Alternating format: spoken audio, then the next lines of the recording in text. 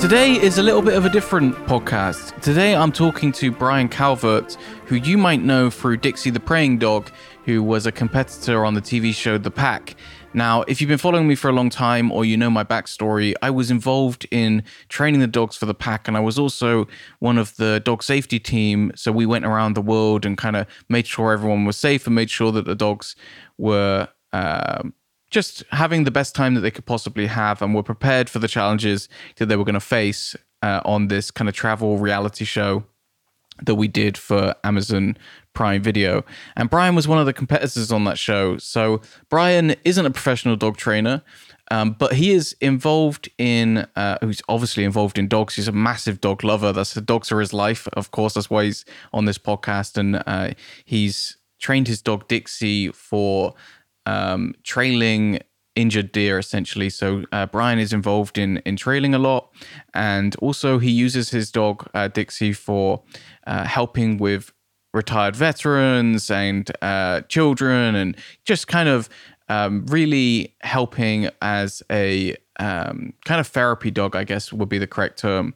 And I've obviously spent a lot of time with Brian on the TV show. Fantastic guy. Dixie is just an absolutely lovely dog. Really, I mean, and the bond that the two of them have is really special. So I just thought it would be really interesting to kind of catch up with Brian, and hopefully, you know, you guys can get a little bit of a picture of maybe some of the behind the scenes stuff that happened on the Pack and how it kind of worked, and you know what that whole experience was like. And if you were a show of the Pack, if you're a fan of the show, then this will be a really cool episode for you, hopefully. So let's get into it.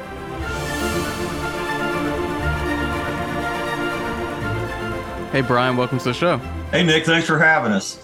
I know, it's really good to talk to you, and I guess I'm hoping that we can just kind of, I don't know, just catch up about the Pack, what you've been doing since, and what Dixie's been up to, and I don't know, just have a bit of a chill conversation, really.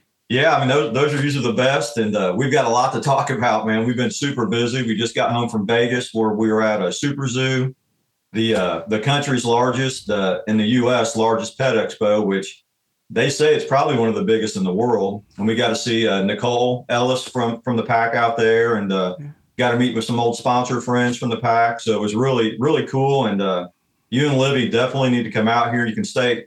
We'll go out there and hang out in Vegas and take it all in. It's a pretty good time out there. Yeah, we definitely want to. And also, like, I know you're big into your hunting. And Livy, I don't know if I ever told you this, Brian. Livy's really, like, you wouldn't have her down as being into this, but she's really into Stephen Ranella's show, Meat Eater. Meat Eater. Yeah. So she's always watching that. So I think we'd be quite keen to see what you do in that area. Yeah, that would be good for you guys to come over here in like the end of October, 1st of November. When we start getting calls to go track wounded deer, you guys can get the whole totally different aspect of how dogs are tracking these animals and what they do. I mean, a lot of it is natural for Dixie because that's her breed. But I still had to do some training at first, you know, they have to be on a leash here in the United States and in most states to be able to track a wounded game. So it's really pretty cool. You guys have seen her in TV mode and that type of stuff. You've never seen her in deer tracking mode. She's a totally different dog. She's not all huggy, feely, kissy. She's barking, she's pulling, she's jumping on the deer when she sees it. And that's what you want. You want your dog to have different modes. When I put that vest on her that's set up for tracking with the bell on it, it's all stinky and dirty, and she knows what we're going to do, and she flips a switch and turns into a different dog, which that's what you want out of your dog when you get to that. When you go to do different things like that. Even with her therapy dog vest, she knows we're going to go kiss babies and take some photos and that type of stuff. But when I put that stinky tracking vest on, she flips the switch. It's a different dog.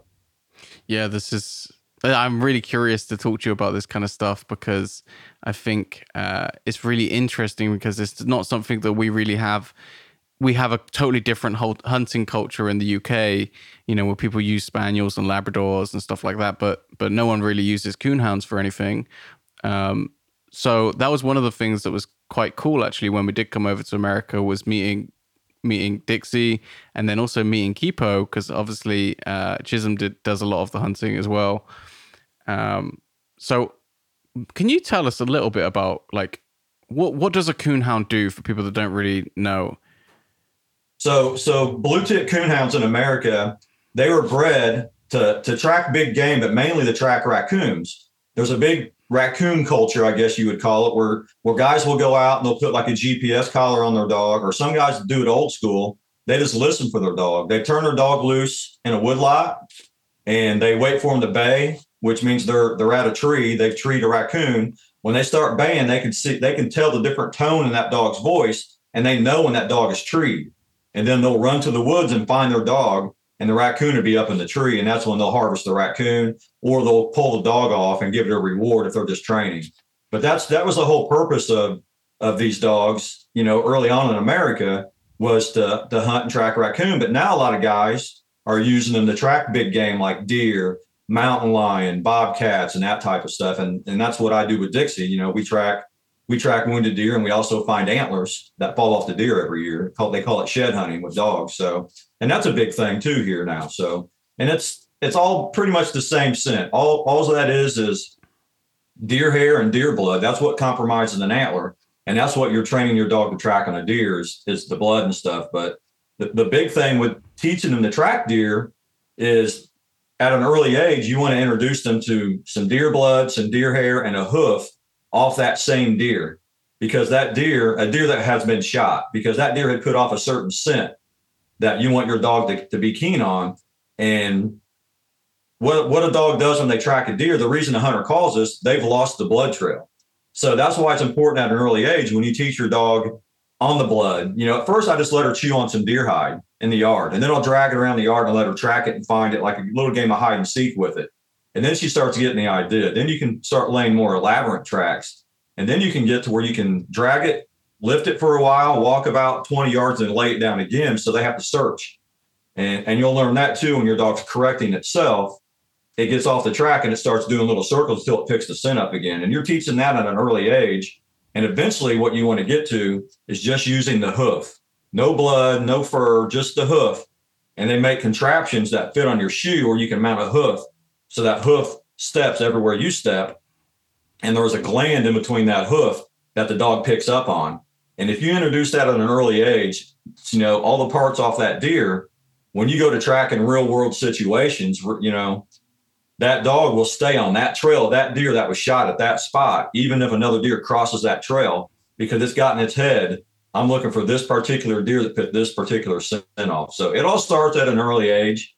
Yes, you can teach them at an older age, but it's so much easier as a puppy to get them going and let them know what they do. And one of my biggest training tools that you can use with any type of scent work, even you guys out there can use, I like using the chuck it stick. I'm sure you guys have the chuck it stick over there. You put the tennis ball in the end and you can throw that ball really far. Well, I have a friend that invented a scent here that's in deodorant stick form. And he's got deer blood, and he's got deer antler, and he's got grouse and pheasant and rabbit and all that different types of scent. I put that on that ball, and I can just go in my yard and play with it. I can throw it. So she's always got that deer scent on her mind. And then occasionally you can go to a place and throw it in the woods where they can't see it, or tall grass, and make them use their nose to find that ball and bring it back to you. That's the number one training tool that I have. And I try to teach other folks is to use that stick, because you're not touching it. You're not contaminating it with your scent. It's all about them finding that ball and using their nose to find it. So there's a lot of people overthink this. It's really pretty, scent work is really pretty simple. It's just learning your dog and how to read your dog, which, we got to see that firsthand on the pack with, like Lucy and Duchess. She never done anything like that. Jackson, Vanya, all of them. I mean, Keepo and I were the only ones that did the scent stuff before. So we kind of knew what to do, but to watch those folks learn how to do scent work, it just goes to show you that anybody can do this, and it doesn't have to be hunting involved. You can do scent work in your house with the birch oil like we use, so and it's good for your dog. It's a good stimulant, but I like to hunt. So this comes in handy for us and for my friends and anybody else around here that knows us, that needs us to find a deer for them. So it's really just another aspect of your dog that all dogs are bred to hunt something. It's just a matter of what you want to do with it. If you want to track an animal or you just want to do scent work around your house. What kind of length of track do you typically do when you go out? Like operationally, you call it. When you're actually called out, like what's the kind of like average length of a track? Average length is probably, it could be anywhere from 400 yards in thick brush where they can't see the animal to a mile or two. The last track we did last November, the deer was shot in the liver, and liver shot deer usually take about 8 to 9 hours to expire. So we bumped it out of its bed after about 500 yards at noon. We started about 9 o'clock in the morning, and we went back and looked at the trail cameras, and this deer was literally walking 10 minutes ahead of us on every camera. So once we realized what was going on, we backed out, and I looked at the wound bed, and I could see where the blood was at, and I could tell it was a little far back, which to me, with my experience, that meant to me that it was probably a liver hit. We needed to wait a while. So we waited another 3 to 4 hours. At this point, it had been about 8 hours. Went back out, started at that bedside. And once they jump out of their bed, they typically don't bleed a whole lot after that. So we tracked this deer another 600 yards to that time of year. It's the mating season. So deer will make a scrape on the ground with their paws and they urinate in it. Well, this buck was doing that, but every time he would stop, there was one little or two little drips of blood in it. So once we got about 400 yards and found that first scrape, I'm like, hey, this is your deer, but he's making scrapes. So I don't know how wounded he actually is, but I still think, it was a liver shot. And always never doubt your dog is the biggest thing you have to learn when tracking an animal, because it's not you, it's all about your dog. If your dog still says it wants to go, you go. Dixie still wanted to go. We were to the point where we weren't sure. I said, hey, let's follow her some more. We followed her down to the bottom of the ravine, and the deer was expired down there in the creek. The hunter never would have found it without Dixie. We had pretty much just one speck of two drops of blood after that, the wound bed. And that just goes to show you always trust your dog. And that's the biggest thing with scent work is reading your dog and knowing how to read her. Yeah, that's a really classic saying in the dog training world as well, is when it comes to this scent stuff is trust your dog, because that's probably the most common mistake is people think that they know better than the dog and they think, no, it couldn't have gone that way. And then they will pull the dog off of the track, and inevitably the dog will have been right. Yeah, this nose is always right. Yeah. Yeah. So how does it work, Brian? How does that work? Obviously, I assume that your name is about town. People can phone you up, but do you how do people pay you for that service, or I don't understand. How does that work? So how this is the guy that pretty much, there's a book out there. It's called Tracking Deer with Dogs or something like that. But the gentleman who started that, his name was John Jahennehy.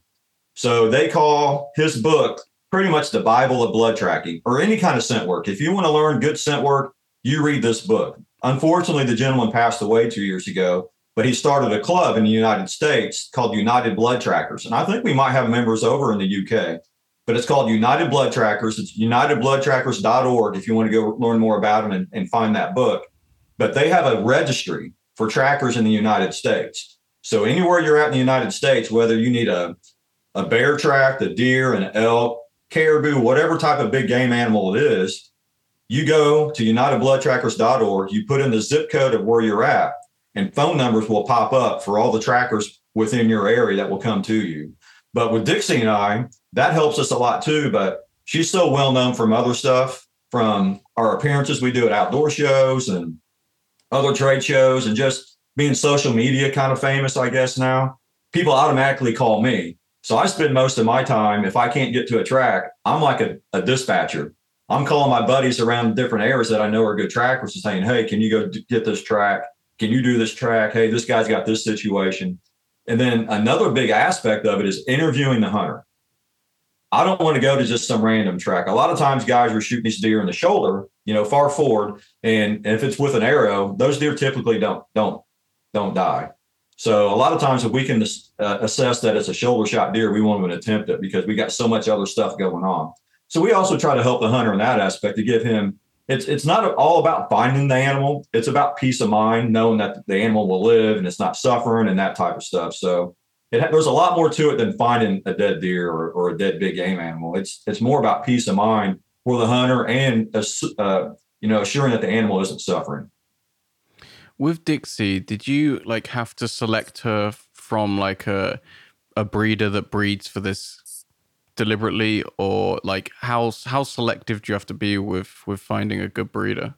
Well, I had a game plan when I started this. I had the house fire, my dogs passed away in it. Since you bring that up, Brian, maybe you can tell that story because that's you've got a lot of stories, Brian, and I've got a lot of stories, and unfortunately, Amazon, they cut out my house fire story, which is the biggest part of my life, which is what led me to Dixie. And they cut that all out. I'm assuming it was because it's too sad or whatever. But in 2012, I live in Indianapolis, Indiana, just outside of Indianapolis. In 2012, I had a house fire, and I had 3 dogs. One was a German short-haired pointer, and the other 2 were some kind of hound mixes. But the middle one, she had blue tick and German shepherd in her. And I always noticed how real loving she was with people and kids and that type of stuff. So I always kept that in the back of my mind about maybe the next dog I get, I'm going to look more into the hound, the hound breed to do different stuff with. But I drive a semi. I was pretty far up north of state. I was about an hour away from home. And my neighbor called and said, "Hey, there's something wrong with your house. There's a burn mark on the side. I smell smoke." And I'm like, "Hey, kick in the back door, break the window, whatever you got to do, get my dogs out of there." And I turned my semi around and drove straight home. But before I could even get home, they had called me back and said, "Hey, the fire department's here. It's too late. Your dogs didn't make it. They died of smoke inhalation. They found them upstairs." So I came home to all my friends and family being here outside and trying to console me. And I wanted to see my dogs. They had them out back. They had them under sheets. It was probably the hardest day of my life because those are my kids, So just devastating. But I tried. It took me a while to deal with. It took me 2 years to actually get another dog. So shortly after I'm starting to get through that. I get my house rebuilt. I move back into my house. It's hunting season. I was filming for an outdoor show. And at lunchtime, I needed to cut a limb down off one of my trees to get it out of my way. So I climbed up my tree without a harness and I slipped and fell. No cell phone, nobody with me. And if I didn't make the decision to get up off the ground and crawl out of the woods, I would have laid out there and died. So I got to the hospital eventually. The county highway department had seen me. I finally crawled out to the roadway and they seen me and called the ambulance. And 2 weeks in the hospital, broken ribs, collapsed lung, all that kind of stuff. And all I can still think about is losing my dogs. I need to do something positive in their memory. So I came up with a plan in the hospital room, in my hospital bed, to get a dog, train it to be a therapy dog. I wanted to help veterans. I wanted to help sick kids. I wanted to help anybody I could help. But I also thought it'd be a good idea to get a dog that I could track deer with or track big game with and find antlers, because that's what I like to do on the side. So I did a lot of research and I found that everybody led me to this guy in South Carolina that had the old school bloodline of coonhounds. A lot of the coonhounds in the northern part of the United States, the old school is bred out of them. What I mean by old school, they have the longer ears in the South, which if you don't know anything about scent work with dogs, long ears means a better scent dog because those ears on the ground help keeps that scent in their face. So I wanted the old school look. I wanted the hound ear looking face and the longer ears. So I was led to this guy in South Carolina that had a very reputable kennel. I did a lot of research about him. He had just had a litter, so I reached out to him. His dogs had good demeanor to be around kids and people, which was what I wanted for therapy work, and they're phenomenal trackers. So I reached out to him, and we talked back and forth for a month or so, and he had a litter. And I said, "Hey, I want one of your pups." So I picked out a female out of the lineup. My friend lives in North Carolina. I'm about 12 hours away from this guy. So my friend was going to go pick up the puppy and deliver to my house. I was going to have a big party at my house. I had a big secret announcement. Everybody thought I was going to propose to my girlfriend and I was going to introduce this new puppy. That was what was going to happen. So my buddy gets down there and he goes, "Hey, we got a problem. The puppy you picked out, he's already gave away on accident. He just has one female left." I said, "I don't want to see her. That's my dog." And that's how this all started. It's kind of fate from the get-go. And now, we started helping out, a local veterans organization. And I taught her how to pray next to veterans for a photo op and with kids. And that's how everybody started calling her the praying dog. So it kind of stuck. And now she's known as Dixie the praying dog. And we started helping all these veterans organizations out. And then it led to the casting agency for Amazon Prime. And that's how we met you. And we got to be on this amazing TV show with you and travel the world. And it's opened up so many doors, from the tragedy I had with the house fire and the tree stand fall. And instead of sitting around and crying about things, I wanted to do something positive out of it, and in memory of my dogs. And if you remember, I was saying the middle dog had blue tip coonhound in her. I flashed back to that moment thinking about how she was with kids. And I was like, I want a blue tick. And that's what led me to this. That's how it all started. Just from something so tragic has turned into something so great now.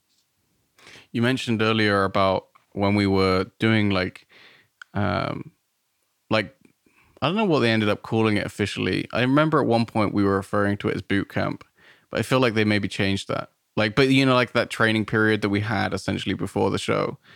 And you mentioned that you and Chisholm were like the only people that had experience with scent work. And that was, I feel like it's funny because out of all the things we did, I feel like the scent work was the thing that really like brought people together the most, and people really seemed to enjoy the most as well. And yourself and Chisholm were like giving people help as well, which was really nice. And very like, I think it was a good way of like people building relationships. And that's something that I think is one of the nice things about dog training, is when you have like a group of people with similar aims all meeting up and just doing stuff together. And I don't know, it's just really sweet. And I think with scent work, it's like especially like satisfying for dogs, because as you said, it's like what they're made to do essentially, in whatever form that you end up doing it. Obviously for the show we used birch oil,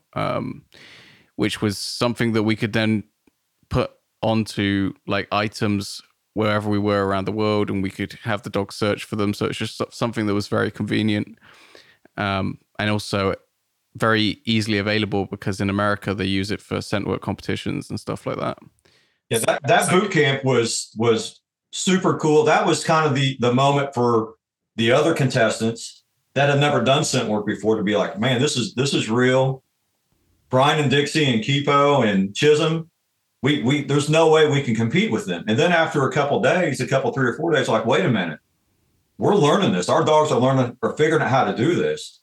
And that's why I like sharing the scent work with non-hunters. Hey, you can do this in your house. If it's too hot to run your dog outside, do some scent work in the house. Teach them to smell this and find it around your house. Or start with treats. Hide treats around your house, anything to stimulate their mind and take a little energy off of them if you can't get outside. So I try to relay that to a lot of folks. And that's what happened there during that doggy boot camp, that I guess is what you want to call it, the final audition phase of that, to see the other dogs come out of their shell and be able to do the scent work, and then to see their owners, how proud they were of them. That was super cool. And for somebody like me and Chisholm, we want to help people teach their dogs to do that type of stuff, because we know what it does for your dog and what it does for your relationship. Because before the show, Dixie and I spent a lot of time together training to do scent work and the obedience for the therapy dog work. And Chisholm's the same way. He doesn't do therapy dog work with his dog, but he tracks a lot.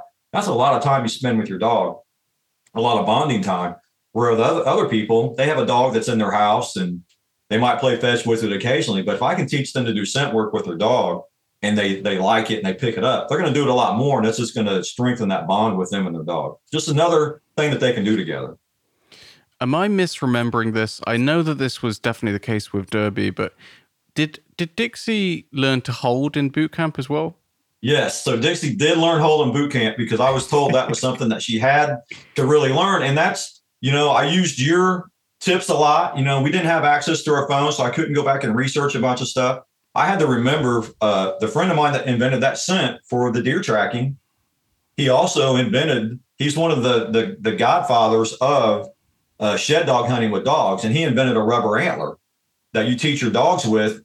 They learn how to pick that antler up when they're puppies, so they don't get poked by a real antler and it scares them. So if they learn how to pick up that rubber antler, how to like, she'll walk up to an antler and she'll kick it and flip it so it's upright so she can grab it better. She learned that as a puppy using that rubber antler. So I had to flash back in my mind and remember how he was teaching dogs how to hold. And we literally practiced that every minute we were in that hotel room. If we weren't sleeping, I was practicing hold with her or tug, because that's something she didn't do before the show. But by the end of the audition phase, you've seen what happened. She was doing it. She was holding, she was tugging, not to the extent that I wanted to, but she was still tugging enough to get us through that. And it was a lot of work, but that's what it takes to get your dog to do stuff. You have to put in a little effort to teach your dog to do stuff. These dogs will do anything. Dixie was 4 years old filming the show. And the old saying is you can't teach an old dog new tricks. That's not true. All these dogs learn something new in that 2-week time frame. And I hope that's what the show can convey to people. You can teach your dog to do anything. We're getting ready to film another movie in the fall. And I had to teach Dixie how to play dead. I just taught her to play dead last week. She's 7 years old. So what I do is that I teach her with her food.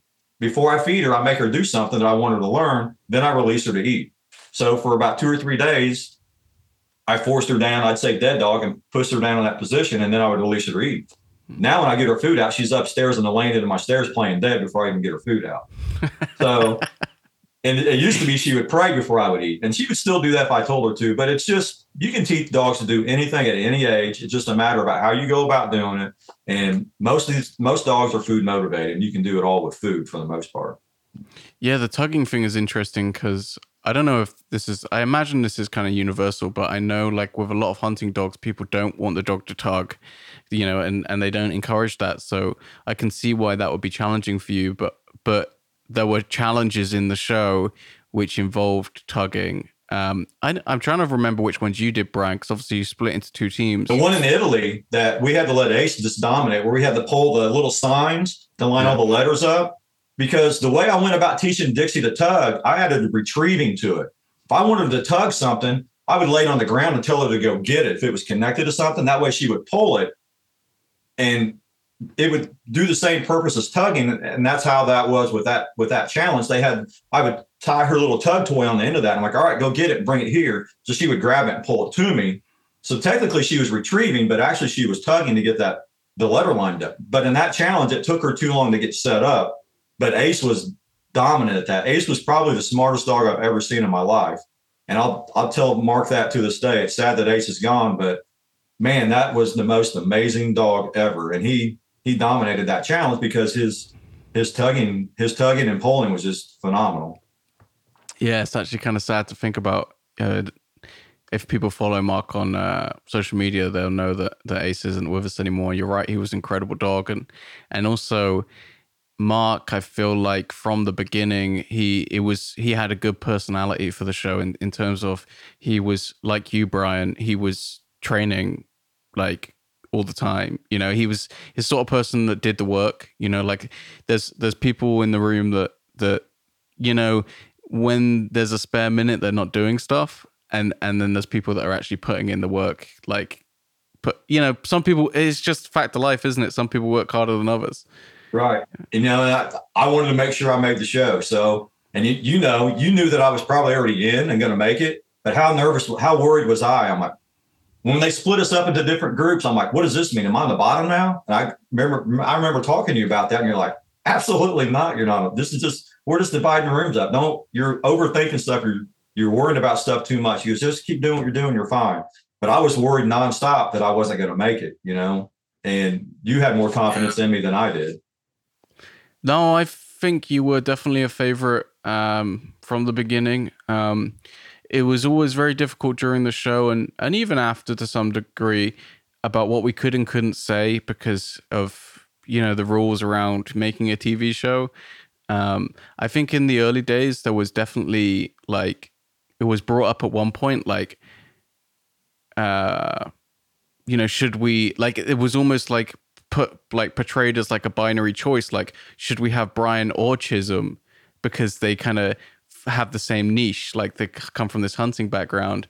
And I think all of us as trainers were like, what are you talking about? You have to have both. They're both so good. And that's funny too, because we weren't allowed to talk to each other during that time frame of the 2-week doggy boot camp. And at one point, Chisholm and I went to the restroom at the same time. We took the dogs out to go potty at the same time.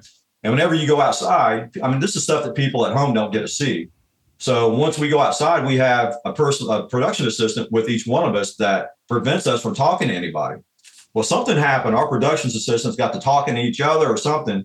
And Chisholm and me and Dixie and Kipo are pretty close to each other. And Chisholm goes, "Hey, is that Dixie, the praying dog?" I'm like, "How do you know that?" He goes, "I'm a member of United Blood Trackers also." So he was a member of that club that we were discussing earlier. So he was aware of who we were because she was pretty popular on there just from some other stuff that she had done. So I told him at that point, I said, "Hey, do not breathe a word of that to anybody. Don't tell anybody that we know each other. And even though we didn't really know each other, he knew who we were. Keep that to yourself because they might send one of us home because of that." So we kept it quiet until we officially made it.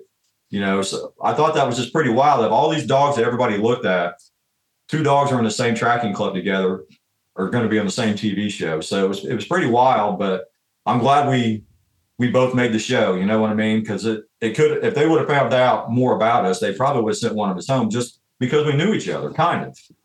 Yeah, I mean, I think that could have been a possibility. There were definitely, like, I was never involved in all like that kind of stuff. Like I said, it was my first time like making a TV show as well, and they have you're right, Brian. That's something that people don't know if they haven't really been in that world. Especially when it's a competition show, there are really, really strict rules, and you're prevented from speaking to each other when you're not filming, and you're not allowed to have your mobile phones and all of that kind of stuff. And it was, for me, I guess, like, I think sometimes the casting producers probably got annoyed with me and Nicole probably as well, like, because maybe we were like, we almost we worked so closely with their team, inevitably because of our role, we had to be with you guys all the time. But we weren't casting producers, so maybe we were like the soft touch or something. Like, we didn't really like, it doesn't matter to me whether you guys are talking. Like, I don't like, and it feels weird for me to try and stop you guys from talking. Well, we were told that the reason that is like that, they don't want anything like that off camera. They want all of our first interactions on camera, which is what that was when we ziplined from the clock tower from Back to the Future and got in a military vehicle. That was supposed to be the first time we ever talked to each other. And we told our stories. And that's where I told the story for the first time on camera about my house fire and all that. And that was the first time it was cut out, because I told that story every day for 54 days and they cut it all out. But that they wanted all that on camera. And I get it. It makes better TV content and stuff like that. So, I mean, it's a TV show, so they've got to get content, and they don't want us ruining the content by not getting it on camera. So I get it. I can't imagine how many hours of footage they must have, though. Like, I think that when you've recorded that much footage, you're gonna cut out so much stuff. And wouldn't love to see all that footage and the pictures that they took. I mean, it's gone forever. Nobody will ever see it. It's locked away somewhere. Nobody will ever see it again. Yeah, I know, that's pretty crazy to think about. And for me, what I found more frustrating about making a TV show is I felt like we spent so long training things that oftentimes would just be like action shots in a movie where they would just cut through it. I'd be like, what? No, like, we spent ages teaching the dogs to do that. Yeah. Going back to teaching dogs, you can't teach an old dog new tricks. Well, it kind of goes the opposite way for the show too. I've taught this girl not to dig because she's a hound. If I didn't teach her not to dig when she was a puppy, my backyard would look like a moonscape. So for the pack, we had to teach them to dig. And if you've seen the first episode, they had to dig up the key in the beach and all that. And I had to retrain her to allow her to dig. The first couple of times she was like looking at me, "You really want me to dig?" I'm like, "Yes, let's go. Dig it up." And then when we got back, we had to get back out of that process of teaching her not to dig again, which she's fine with. But it's just funny, the stuff that we had to teach him that I never thought in a million years I'd be teaching my dog to do. I didn't think I'd ever teach her to re-dig. Yeah, I know, right? And one of the things that actually did get cut from the show, and I was really surprised they cut this from the show, is because this was something that was spoken about a lot of the time, and it was like a really sweet moment because I remember in your like casting interview or whatever, you were talking about like, oh, we're gonna beat these like city slicker dogs, blah blah blah blah, and then you ended up really liking Charlie. Charlie was my favorite dog.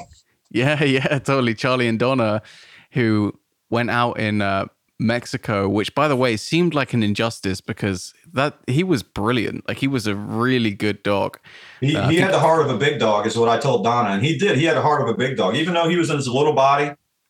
He acted just like these big dogs, and that was seen on the other thing we filmed. We filmed a thing called Road Dogs for Dog TV. We took this RV across the country, and we stopped in Colorado at this lake. Charlie's rolling in the mud. He's running out in the lake and just doing everything these other dogs were doing. But I was bonded with Charlie and Donna, and I don't care what type of dog it is. If that the personality that Charlie had, that won me over for sure. yeah, definitely. And And then I might have shed a tear in Mexico when she left too. I don't know if they caught it, but I was pretty upset. no, I didn't want to out you, Brian. Yeah, yeah, that was pretty upsetting to see them go home. Yeah, I was amazed that they didn't show that, and also like, I think it was a shame that like all of the smaller dogs went out like early in the show because I don't think that was necessarily indicative of like their skill level because I thought Charlie was like a really good. He was really good at scent work. Like he had a lot of skills. I think sometimes there is an element of luck or there's also another thing, Brian, right? Is the person. The person makes a big difference. And that's what I try to tell people. During filming this show, your dog is only as good, only as fast, only as smart as the handler. You know, these dogs can, Dixie's smarter than me by far. I got a bad cab ride and I gave him bad directions. That's not her fault. That's my fault. Same way with all the dogs that went home for the most part. Either they got some bad luck or the handler did something wrong. It's not the dog's fault at all. It was all, these dogs were only as fast as only as smart as the handler. And that's the best way to explain that show. Well, you know, this is another thing. These are details you don't necessarily get in the show. But when you did go out, Brian, in Switzerland, even though you had made that mistake in the directions, you actually you caught up a lot, and Dixie was the fastest on the challenge.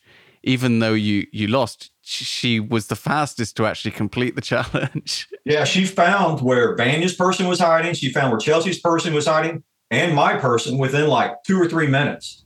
Yeah. So I flash back to this moment all the time. I told myself in that hotel, if I come down first, I'm getting in the second vehicle. All I have to do is follow the person in front of me because this dog is going to beat either one of those dogs in a scent challenge. I knew it was a scent challenge. So, but when I came down, I didn't see anybody else around. It was just me. So I got cocky. I got in the first vehicle, the first taxi. I said, let's go. Here's where we're going. I showed him that gondola. He typed it in. I said, you know where you're going? I didn't know it was a gondola station, but I kept calling it a train station, which still shouldn't have mattered. He still should have put in the thing right. And I should have double checked. And I took off when I should have went with my first, plan just to be second and just follow somebody. All I got to do is beat one of them. And I know I can. And I did. And I got cocky and we went home in Switzerland. You know, there was another situation in which very almost happened like that in London, and you weren't there at this point, but Mark was sick in London. I think he had food poisoning or something like that, and he got very close to being eliminated by Lucy and Duchess. It would have been by. He was very far behind on the herding. That's like, it was basically kind of very similar to the soccer challenge, really, but they had to like herd the balls into a certain area or whatever. And thankfully, Ace really saved him in that episode and managed to do the challenge really quickly. And so he managed to overtake Lucy. But wow, that was really close. That London episode is my favorite. Even though I'm not in it, it's my favorite episode of the whole show because they tied in the little walk where the Beatles walked across, what's it, Abbey Lane or whatever that is right there. They got to reenact that. They got to go to the top of the O2 arena. And me as a music lover, that would have been huge for me to be able to be in that point in music history and on top of the O2 arena where so many famous people have played at, and just to be in London in general. Man, I kick myself all the time. I'm like, if I would have done this one thing different, I would have been there. Or to see Dixie and I walking the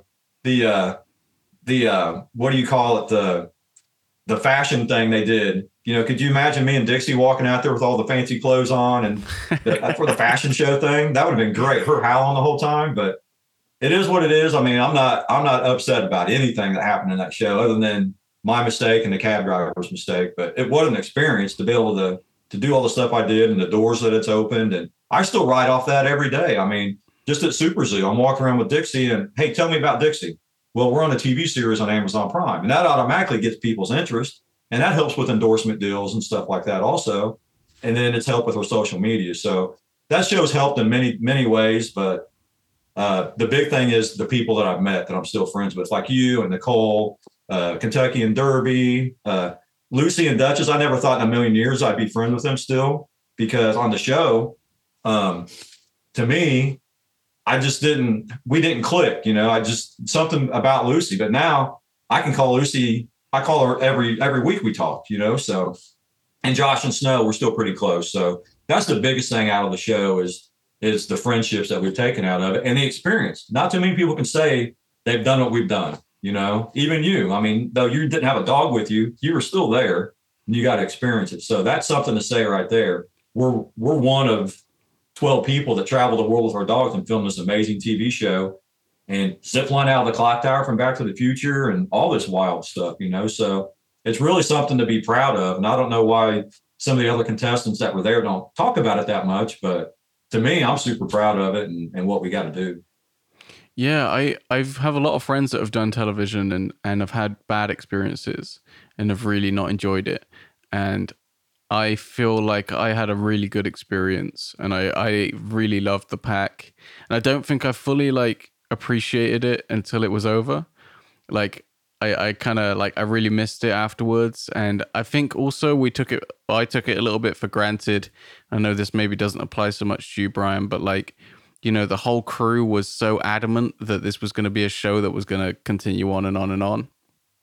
And I think a big element was obviously the pandemic that we just had who could have predicted that? The pandemic, and then Amazon didn't really market it the best they could have, I don't think, but the pandemic really affected it. Everybody was like, well, everybody's at home and they can watch TV. Well, we needed to be able to get out and go to back to these countries we filmed in and do the media like we were supposed to have done. And I think that really would have helped a lot more too. That would have helped with the marketing aspect of things better also. But the pandemic had just shut everything down. We couldn't promote it the way it needed to be promoted. And then PETA tried to say that they had it shut down because Duchess wasn't breathing right. That's a lab. My buddy's lab just retired from TSA as a bomb sniffing dog. He's got the same issue. All these labs have the trachea issue where they breathe heavy. And PETA's trying to say that the dog was stressed. I'm like, Duchess did that from day one. So just a bunch of different elements. And some people think they did this and did that, but it boils down to the pandemic, bottom line. Yeah, that was a big thing. I mean, the PETA thing, I don't really give any mind because I think it's pretty well known that they're just a terrible organization. Yeah. But yeah, I mean, the final episode, I wasn't really very involved in the end because it was obviously filmed over in Utah. So anticlimactic. And I try to explain that to people. Hey, they had to rewrite this final episode. The final episode was going to be epic. We were all going to be in it. It was in Miami. It was going to be wild. It was going to be fun. But because of the pandemic, they just had to cut it to the 3 finalists, move it out in the middle of nowhere, totally rewrite everything. So it's very anticlimactic. That's why I say the London episode was the best episode out of all of them because it had everything in it, famous places and scenes and epic challenges with Derby, in the jail cell and that type of stuff. That's one of my favorites. Just amazing, man. That was the best episode. And that's what was building up to the final episode until we got shut down and had to redo it. So, but it had so much potential. It's just, the pandemic, man, what can you do? Hopefully it's never happen again, but. I'm glad you brought up the jail cell thing because that was probably my favorite. I don't know, maybe you might remember something that will change my mind, but that might be my favorite, maybe performance from a dog, maybe is a better way of putting it. Unbelievable what Derby did. I mean, yeah, the tugging challenge for Ace was huge. It was even bigger for me because I was there witnessing it. I was witnessing stuff off camera he was doing that only people get to, folks at home only got to see on camera, but to see Derby do what he did and know how smart of a dog he is, that was incredible. To just at the last minute, Kentucky says, "Hey, pick that up for me." He got it and brought it right to him. I mean, that's phenomenal that he did that. That was a great episode. And he wouldn't pick anything up either before boot camp. So to go from not wanting to pick things up at all to doing that challenge is like, massive. Well, when we first got there, and you get to see everybody coming in the room for the first time, just like Josh and Snow. Here he comes, bopping in, and Snow can't even walk on a leash. I'm like, I ain't worried about this guy. And then here come Kentucky and Derby, bopping in, like no care in the world. I'm like, we've got this. We're definitely beating this guy. Then he's getting on the bus at 6 a.m. to go to do challenges, and he's got a beer, drinking a beer out of a bottle. And I mean, every morning I'm like, what is going? Why is this guy taking this serious? This is a big deal. And now they know how they are. I'm like, man, that's just who they are. Just because it's all about perception. And me and Josh had this conversation. He looked at me like I'm this. Because, Josh, if folks that don't know, Josh was a gay black dog groomer from Hollywood. So when he met me at the training, I've got camo on. I'm wearing a bandana sometimes. And he's like, uh-oh, this guy probably doesn't like black guys. He probably doesn't like gay guys. And I'm the type of person, I treat everybody how you treat me. You're good to me, I'm good to you. And that's kind of something we all learned from the show. You can't judge a book by its cover, and that's why we all got along so good, because we all treated each other with respect. We didn't care who they were, what they looked like, any of that. None of that mattered to us. And that's why most of us are still friends to this day. And that's what was cool about the show. Yeah, it was cool about the show. You're right, because I think you're so right there, Brian, as well. I mean, this is maybe even bigger than the TV show, but like, I think a lot of times it's easy to like stereotype people and be like, oh wow, I really would not get on with that person. Right. And that's what Josh said, because Josh gets, he's a black man. And he's gay. He gets stereotyped all the time, but he did that to me. And that upset him more than anything, that he did to me what people do to him all the time. And that's how we bonded and really, came together and became friends. And we still talk all the time, none of that matters to me. You're good to me. You got a cool dog. He loves my dog. We love each other. And that's how it is. And that's one of the big things I took from the show was friendship. So did you have a favorite challenge? Favorite challenge? Well, of course, all the scent work was fun. The Switzerland challenge would have been cool if we didn't go home that time. But favorite challenge, I definitely didn't like the running in Costa Rica. Running across the bridge in Costa Rica was pretty cool until I about pushed the camera guy over the edge. That got me in trouble. But I liked it all. It was all fun. I mean, the tugging stuff was frustrating for me because of how we did things. So I couldn't set her up right to do it. But I thought they were all great. But the zip lining was fun. I wouldn't really call that a challenge though, because that was kind of how you had to set them up. But I would say my favorite moment for her and as a dog dad was when I screwed up in the maze in Austria. I was right there at the podium. I didn't hear because she was barking so loud in the rules that the clue was elevated.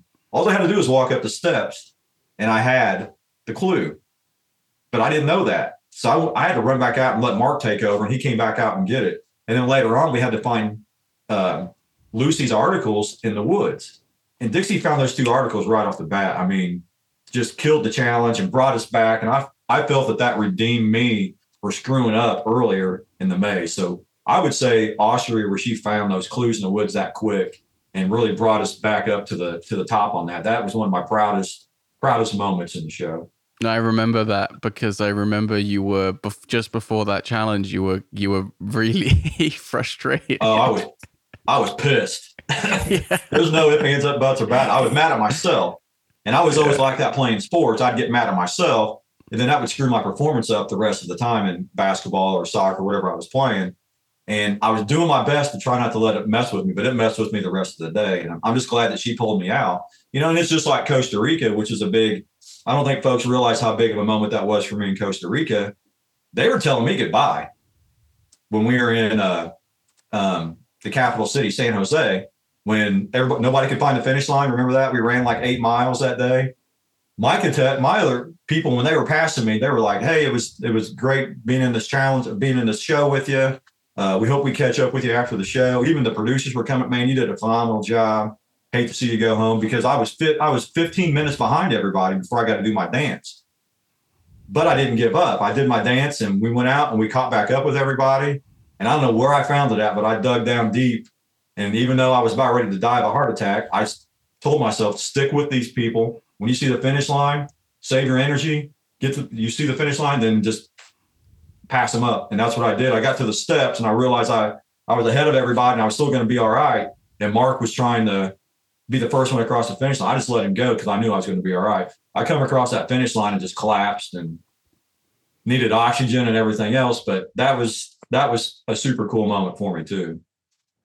And it's because of her. I didn't want to give up because of her. I looked down at her when I couldn't find the clue where to find the dancing area. I looked at her and I'm like, I can't give up. I got to go because she wouldn't give up. So that's why I kept going. Yeah, that challenge in Austria is the one I have the sign from I was telling you about. Yeah. I have the yellow sign. Yeah, the one was hanging in the woods somewhere, right? That's right. Yeah, that's right. Yeah. You said you managed to keep quite a lot of the props. Yeah, so I'm looking at the gondola from Switzerland. You want to see them real quick? I'll grab them. They're right here.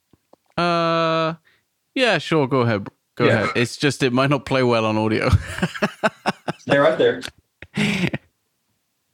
So yeah, here's the gondola. Okay. From Switzerland when I got eliminated. Here's the Costa Rica handkerchief. That building looked like two other buildings in town, so that's why we ran totally opposite way. And then here's the barrel the dogs had to wear around their neck in Switzerland. Yeah, that's quite cool. So we weren't supposed to keep any of this, but I was keeping everything that I could. And if you can see my wall, I even have some of the rules from the competitions up here. I have like the postcard that Lindsey Vaughn left us in Italy, inviting us to that dinner with her autograph on. I have it. I have the actual note that says a change up was coming in Switzerland. I have all that stuff, all her little outfits. I kept it all. Yeah, you did a good job there. I had to talk someone into letting me have the yellow sniffing zone sign. Yeah, and then I bought her. If you remember, I was buying Dixie stuffed animals in every country we were at. I still have all of them. They're all right here too. Yeah, that's a big part of my life. I mean, I wanted to make sure I kept everything. Like I said, this whole room is dedicated to the pack and some of the other TV stuff that she's done. But this is it. I wanted to keep that stuff because it was to me that was one of the biggest things that's happened in our life, you know. And that really brought us closer together, which is what the show was about, you know. And my life pretty much revolves around Dixie, you know. Every weekend we're doing appearances somewhere. I'm actually, you know, I'm paying my bills with her right now, you know, through social media and her appearance money. I never thought in a million years I'd be able to do that, you know. So it's pretty special, and that's why I want to keep all that stuff. Yeah, that's a really big thing for you, Brian, as well. I know because you know, when you were on the show, weren't you driving HGVs? Is that right? I was driving a truck, a semi. Yeah, you guys call them. I bet that's a British term. And then I was in an accident 2 summers ago, and I can't drive anymore because it messed my back up. Oh, I didn't know that. So now I'm at a point in my life. I just turned 50 2 weeks ago, so I've got this midlife, life-changing career thing going on. And all this stuff is falling in line now with Dixie. I'm like, hey, I'm making some money here. So maybe this is happening for this reason. Hey, you're better than driving a truck. You should be out doing stuff with dogs and helping people and getting endorsements with these other companies to help get you out there and help other people. And that's pretty much what's been happening the last 4 or 5 months is stuff has just been falling into place at the right times. You know, I've literally paid my bills. I'm not rich, but I'm barely paying my bills with what her and I are doing. And if I can continue to do that and then maybe get another dog down the road and go off the base that Dixie has built and continue it on, you know, like, because she's driving that little Jeep around, you know, get another dog and train it to drive a little Jeep around like her and just continue this on in her, you know, as continuing her legacy and the base that she's built. I could possibly continue to do this and not have to answer to anybody else again, you know? So it's kind of funny how things happen. And if it wasn't for the TV show, first and foremost, I mean, that's a big help. But everything that's happened, the fire, the near-death experience, all that has led me here to this. And that all because of a dog. And I think that's pretty cool. Yeah, this is something that maybe we haven't really spoke about a lot, but outside of the TV show, you do a lot of, as you said, visiting people and kind of bringing, like, I don't know what's the term for that. It's not an assistance dog. It's like in the Therapy UK. dog. In the UK we say we have like a term, pets as therapy. I don't know if you have that in America. We call it therapy dogs, and we do therapy dog visits. We go to a lot of schools, and Dixie will drive her Jeep into the school and visit with the kids, and I kind of tell them my story, and I can talk to them about geography because we've been to all these countries. We've been to Mexico and Costa Rica and into Europe and places like that they've only seen in books, and I can tell them, hey, Dixie's been there, so we can do that type of stuff. We can talk about bullying and how it's you should be nice to each other and treat everybody how Dixie treats people. She loves everybody. Just that type of stuff that you can all bring in from dogs to teach these kids and just show them the path that they should go on too. And it also goes to giving back and helping with charities. That's another thing I preach to the kids too. Hey, if you got an opportunity to help somebody, help somebody. You see a veteran wearing a veteran hat, go shake his hand. You see a lady that needs help across the street, just simple stuff like that. That's what we talk about when we go visit schools, and we do a lot of funerals. I get asked to bring Dixie to funerals a lot, just to sit with the families at the casket for the showings. And we've done all kinds of stuff. We did 6 funerals last month in like 2 weeks. Wow. One of them was my mother's. One was my mother's, and she actually participated in the services. She gave the final prayer at my mom's service, and then prayed in front of the casket. So that's just some of the stuff that she does. And she helps people in those moments. If I can have my dogs get you to smile for 1 second in the worst part of your life, I've done my job. And that's what we try to do. And that's what she's good at. I imagine that also she'll be really good for like children that are a bit scared of dogs. Very, very helpful in that aspect. A lot of kids with autism are terrified of dogs.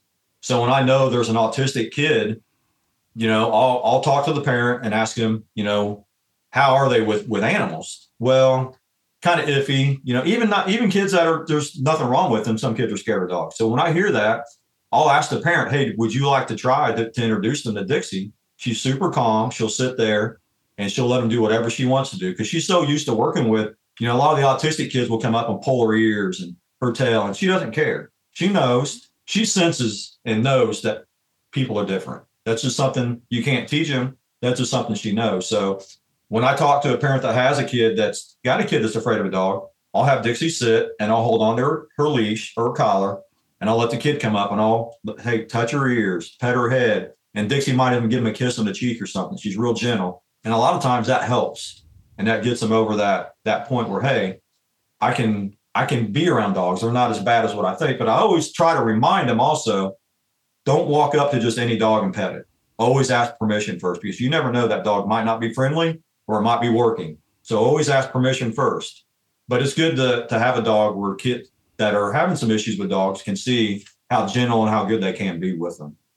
Yeah, that was an important thing when we were casting the show as well. We were trying to make sure we selected for dogs that were friendly and were not going to become easily stressed or anything like that when we were out and about. And that was never really a worry with Dixie. Like, she's obviously, you've socialized her really well, and she was never like a worry for any of that stuff, which is really good. And also I think it probably it's also like a bit of a competitive advantage as well, because it means you don't have to worry about that kind of side of things. Yeah, it was just like the you're filming a TV show, and I don't know if you remember this, but at one point during the 2-week final audition, they would lock each one of us with our dog in a room, and they brought in all the camera guys with the booms and the camera gear, and your dog had to not attack them or be scared and run away. So they come in, and I remember it was the guy with the dreadlocks. He's one of the most famous cameraman there is, because he does Survivor. He's Jeff Probst's personal camera guy in Survivor. The guy that had the dreadlocks. I know you know who I'm thinking of. I know who you're thinking of. I can't remember his name though. I can't either, but I've seen him on Survivor a lot at the finales, because he's with Jeff Probst all the time. So he come in there with the sound guys and all that, and he's like, all right. He goes, we're going to do some things with her. Can you have her do some different stuff? I'm like, she'll do it on her own. So he walked in and got the camera. Dixie dropped down and prayed. Then she stood back up and sat down, and he's got the camera right in her face, walking around. And he looked at me. He's like, she ain't afraid of the camera, is she? I'm like, we do so much stuff with these veterans events and stuff, there's so many cameras in her face all the time. And this is just, she's used to it, and that goes back to the socializing and doing that type of stuff. If you want your dog to do something, you got to put them in that situation. My dog throws up and goes to the bathroom in the car. Well, keep doing it. It'll get used to that car ride and it'll get over it. Dixie did the same thing. Riding my Jeep with the top down is her favorite thing to do. So just doing things with your dogs and continuously doing them. Don't stop doing it because they don't like it when they're a puppy. They got to get used to stuff. And that's what the socialization is all about. Loud noises, being around a bunch of people, riding in cars, just different circumstances. And that's what makes them a better dog to take out in public because they're used to everything. Yeah, absolutely. Yeah, this I remember this conversation was had literally when the show was just an idea, and we were talking about how it could be possible. And one of the things that was really like top on the agenda was making sure that the dogs that were cast were resilient. Like they weren't the kind of dogs that were going to get stressed out easily because of exactly what you said, all of the little things of like cameras being everywhere and also just like a lot of people just moving around and that's before you even get to the challenges, like you said, the bridges in Costa Rica and also a big worry was, because no one had ever really done it before, is, well, what's it going to be like when we fly the dogs all over the world? Like, are the plane journeys going to be really stressful? And that was a big reason that actually Amazon ended up flying us private for the whole thing, which is insane to reflect on. That must have cost so much money. I know. But it was that was a part of the reason. And actually that was something that surprised me, because that was like one of my big worries, is like, how will the dogs cope with flight? And actually, like, I don't think any of the dogs ever really had an issue with being on a plane. Like most of them just slept through it, and it was not really a concern. Right. Well, the first time that Dixie has ever flown was when they flew us to that boot camp, that 2-week audition in December of 2019. That was the first time she ever flown. Amazon bought all 3 seats. I think we flew American Airlines, I think is who we flew. They bought all 3 seats, and they instructed them that Dixie was allowed to sit in a seat. I didn't know. I thought when dogs flew like that, they had to sit on the floor or whatever, but Amazon had some deal worked out where they could sit on the seat. She got up in the seat, she sat there and watched everybody get on. Once the plane took off, she was looking out the window, and then she lay down and went to sleep and slept all the way. And then we flew commercial the rest of the time, or not. We flew with Amazon on their plane the rest of the time. But when we got eliminated in Switzerland, we took the train to Paris, and then we took a flight from Paris straight to Indy. That's a 10-hour flight. She slept the whole way until they brought my food out. She was under a blanket asleep, and she popped her head up just to watch me eat. And then when I was done eating, she went back to sleep. So the 10-hour flight, she slept. And I remember they wanted us to teach the dogs how to pee and go to the restroom on those little pieces of green carpet. Yeah. That wouldn't happen. These dogs walk around too much to do that. These dogs that were on the show are good enough to where they could hold it that long. 10 hours is the longest flight that you would do. But like you said, they all did great. I heard Derby had he had an upset tummy on the way home from Paris or somewhere. But other than that, all the dogs did great. Yeah, I mean, it happens, doesn't it? But even like the route, for example, had to be decided in such a way that, when they first came up with the show, they hadn't got any of these locations in mind, and there was talk of where we're going to go, and that was in the beginning. That was why we didn't we were trying to make the locations such that the dogs didn't have to travel like huge periods of time all at once, so that's why they did like LA to Mexico to Costa Rica. And then it was a case of trying to get over to Europe.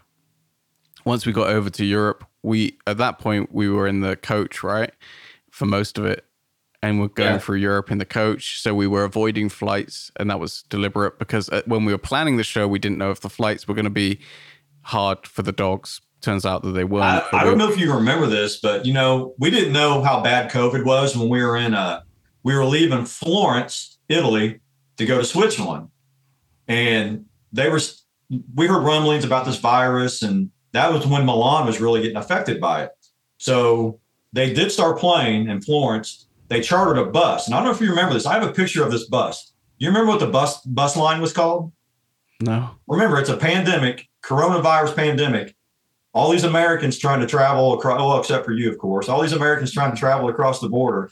The name of the bus lines was Corona Bus Lines. You're kidding me. I have a picture of this bus. I'll have to give it to you.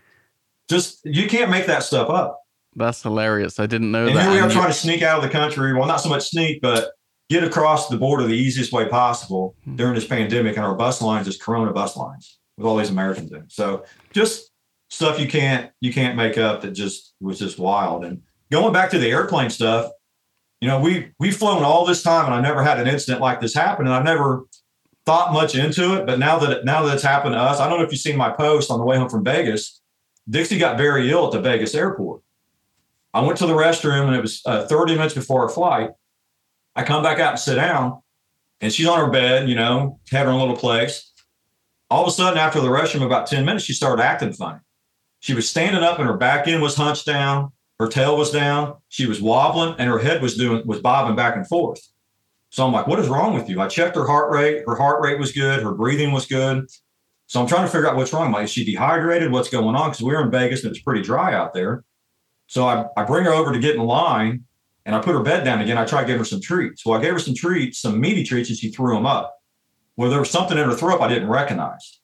So other people at that point recognized who we were and came over his head because they could see I was stressed. I mean, I'm in panic mode because I've got to decide to board this flight in 10 minutes or find an Uber and find a vet and hope they'll take us in and hope that they can figure out what's wrong with her. Or do I assess that her vitals are good enough to get on this plane and just get her back to Indianapolis, which is a 3-hour flight? So we decided as a group of us that it was the right decision to get her on the plane. The crew knew what was going on. I put her bed down. She laid down. I covered her up and she slept all the way home.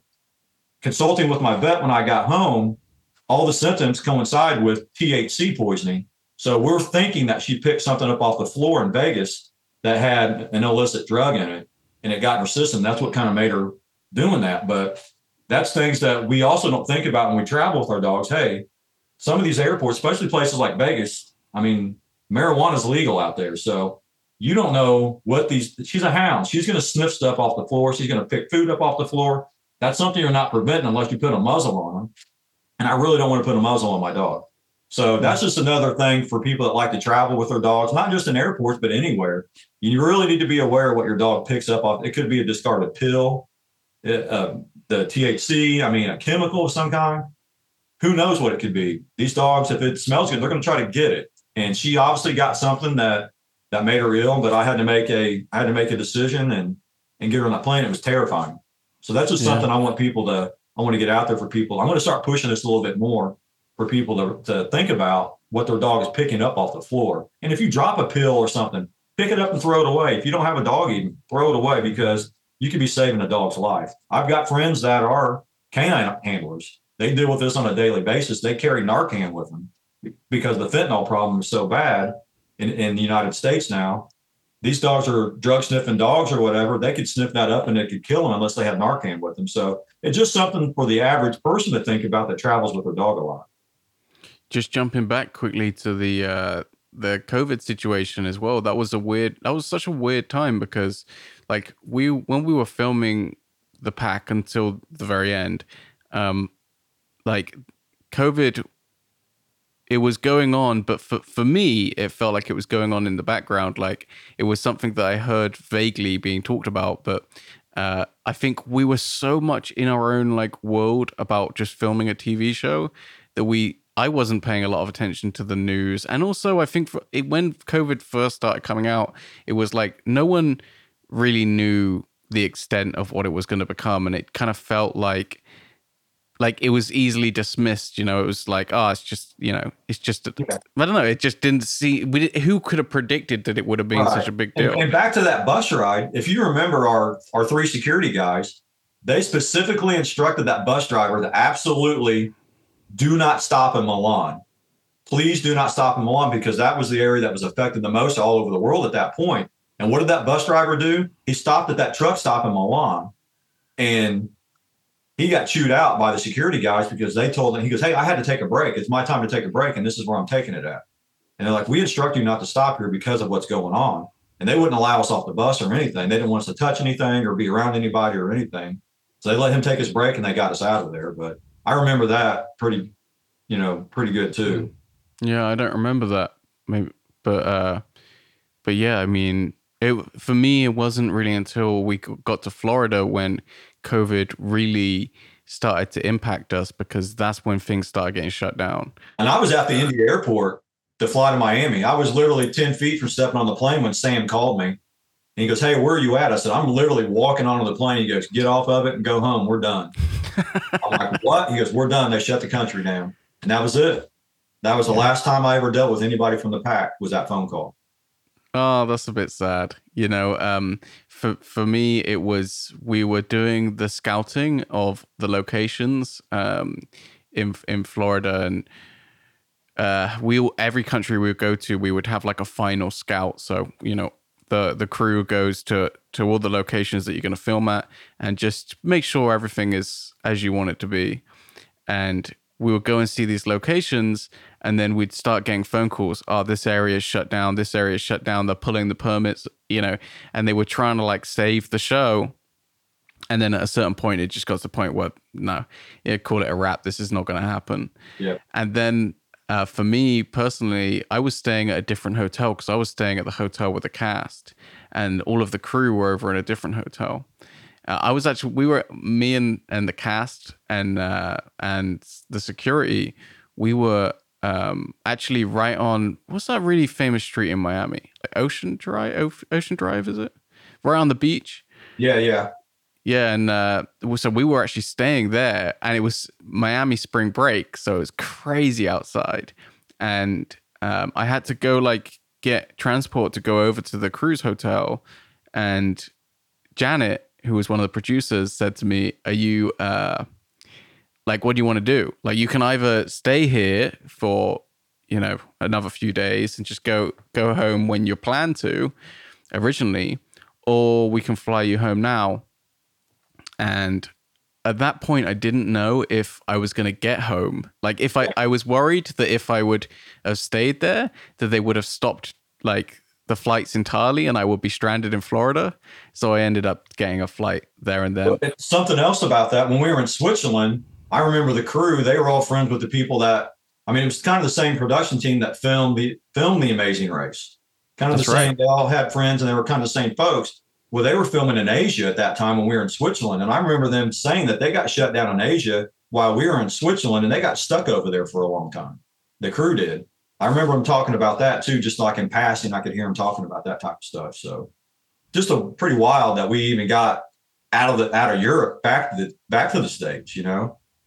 Yeah, we were both unfortunate and fortunate with the timing. You Yep. know. But yeah, it was a hell of a ride. It was a hell of a show, and I wasn't involved in the Road Dogs thing that you guys ended up doing. Like, how did that end up coming about? So they just kind of contacted you guys? Well, that was for Dog TV. It was kind of Lucy and I and Kentucky, and kind of had an idea we wanted to do something else. I'm like, man, it'd be cool to drive an RV across the country and somebody film it, and maybe we get some sponsors for it. So Lucy took the reins on that. She got all these sponsors. She got ZWE, all these other great sponsors, Dog TV. The RV was sponsored. We ended up getting paid at the end of it, and they started in Nashville, and we just did like meet and greets in all these cities. And she had it laid out all across the country. We did all these meet and greets where we would show up and people would come to meet the dogs and get pictures with them because they'd seen us on the pack. And it was one RV, 7 dogs, 7 humans, 1 cameraman, 3,100 miles in 9 days. Nice. Across the country. It was really pretty cool. So we're actually talking about trying to do it again with just like me and Dixie and Kentucky and Derby, because you get us together. I mean, it's a party, because we have fun together. And then we could also do school meetups across the country. Kentucky can read his book, his Derby book. I can read Dixie's coloring book to the kids. We can just do that across the country and do all this fun stuff and revisit it. So that's kind of in the talks too, but that would have to be that I would have to plan it because Kentucky's so busy right now. But that's something we're thinking about, maybe doing one more, because Derby's 11 now.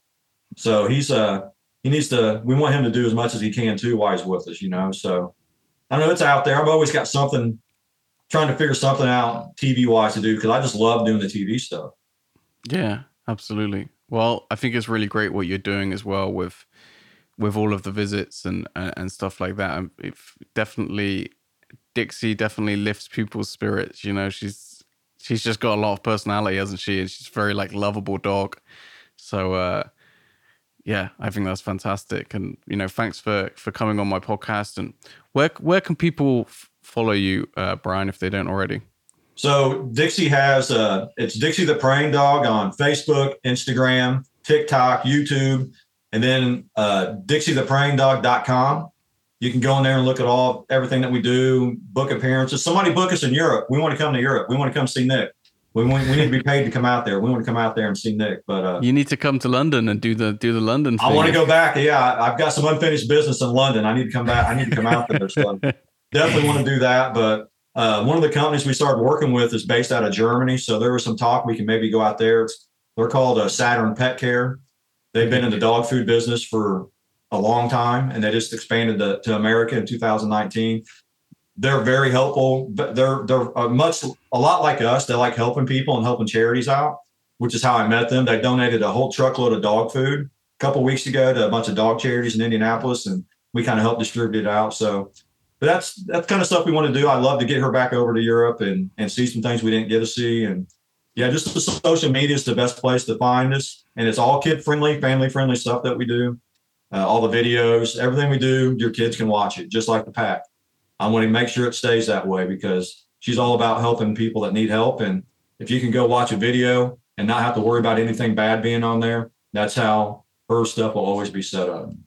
Yeah, I mean, I think whenever I spoke to anyone that had watched the pack, if you ask the children who their favorite dog is, it's always going to be Dixie, and also I think Derby as well. You mentioned Derby; he's a favorite too for sure. Yeah, and the whole realm of this thing hits you like when I'm in Vegas last week and we're walking through. Vegas is one of the most popular cities in the world.